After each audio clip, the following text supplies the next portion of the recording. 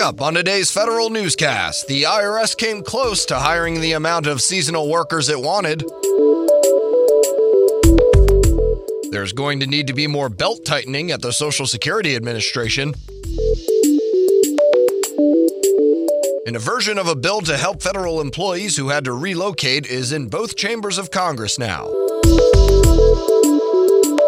These stories and more in today's Federal Newscast.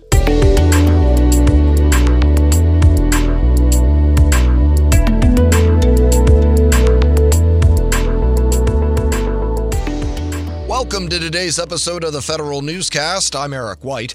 The IRS came close to meeting its hiring goal for seasonal workers during this year's tax season. The Treasury Inspector General for Tax Administration finds, as of last December, the agency brought in nearly 2,700 temporary employees. It's about 90% of the amount it was hoping to get. In addition, the IRS had plans to hire 122 employees to staff up more than 350 taxpayer assistance centers nationwide this tax season. Most of those were permanent hires to fill vacant positions. Only 32 were seasonal. Veterans Affairs gives more assurances it will be ready to implement the Mission Act's new Community Care Program by the June 6th deadline. VA Secretary Robert Wilkie says veterans will have more care options and scheduling appointments will be easier as well. Wilkie says eligible veterans will have access to a new network of walk-in urgent care facilities for minor illnesses and injuries. Veterans enrolled in VA healthcare programs will receive a letter in the mail with more information. Details will also be available online. Kicking off National Small Business Week, the Small Business Administration will be launching a new hackathon. Participants will build application programming interfaces to leverage data from agency websites.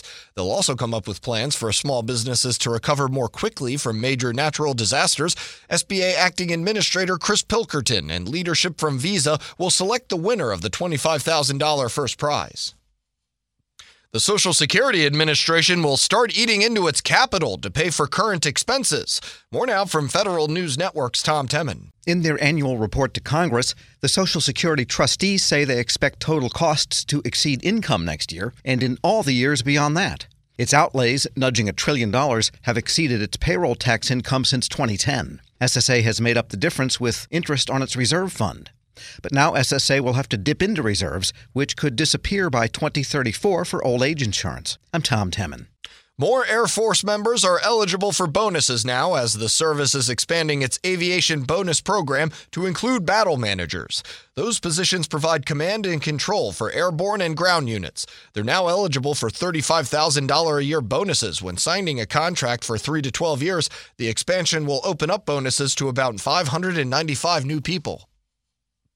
The Air Force joins a growing list of agencies frustrated with the cyber approval process for IT systems. Federal News Network's Jason Miller has more. The Air Force launched the Fast Track ATO, or Authority to Operate process, to shorten the time it takes to get new IT capabilities to warfighters. Air Force Undersecretary and CIO Matt Donovan signed a memo detailing the new process that is centered on 3 key actions. The Fast Track ATO gives authorizing officials the discretion to make decisions based on their cybersecurity baseline, an assessment or penetration test, and the ability to ensure there's a continuous monitoring strategy for the system. I'm Jason Miller.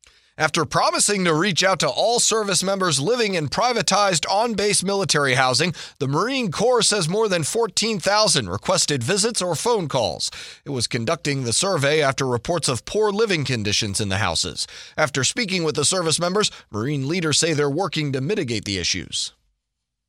Director of National Intelligence Dan Coats brings on Army Lieutenant General Karen Gibson to be Deputy Director of National Intelligence for National Security Partnerships. Gibson will lead the outreach to improve collaboration with the military and other federal departments, allies, foreign intelligence and security services, and the private sector to ensure intelligence is timely and relevant. She started in the new role on April 1st, coming over to ODNI from MacDill Air Force Base in Tampa, where she served as the Intelligence Director J2 for the U.S. Central Command. The Pentagon CIO office is planning its first ever global town hall. Federal News Network's Jared Serbu has more. The May 17th event will be hosted by the Defense Information Systems Agency at Fort Meade, Maryland, and live-streamed to DoD IT leaders and contractors around the world. The CIO's office wants to talk about modernization, including its plans for the forthcoming JEDI Cloud contract, artificial intelligence, the cyber landscape, and IT policy reform.